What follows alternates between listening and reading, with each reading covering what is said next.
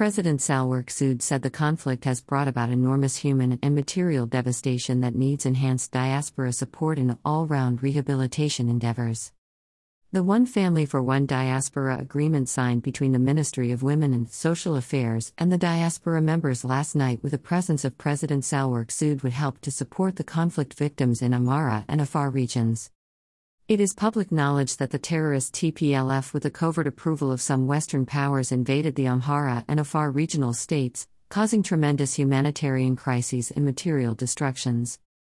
Speaking on the occasion, the President said in addition to the contribution made by all citizens, it is a critical juncture to Ethiopia that the country needs support from its diaspora to rebuild the damaged infrastructure and rehabilitate war-affected communities. Despite efforts to end the conflict and gunshot, the restoration effort of human and material damage caused by the war is a major task. Priority should be given to rebuilding devastated infrastructure and rehabilitating the displaced population and providing particular support to children affected by the conflict.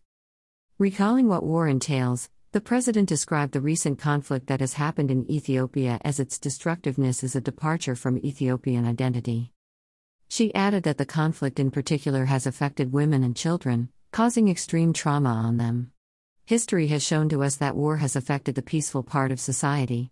In this regard, the current conflict in Ethiopia has mainly affected women and children, she indicated. The One Family for One Diaspora initiative will be implemented based on consent, where a single diaspora member will sponsor 4 children. Moreover, support will be provided to a family member or child in the area where they live, up to 800 birr per month. Salwork further stated the government has been exerting maximum efforts to rebuild the war-affected areas and working hard to mobilize resources. The government is working to rebuild war-torn areas and rehabilitate those displaced people. However, as the government alone will not achieve the target, the community and non-government organizations are also on board, she said. Appreciating the diaspora community that has pledged to support victims, the President said given the scope of human and material damages, much work remains to be done.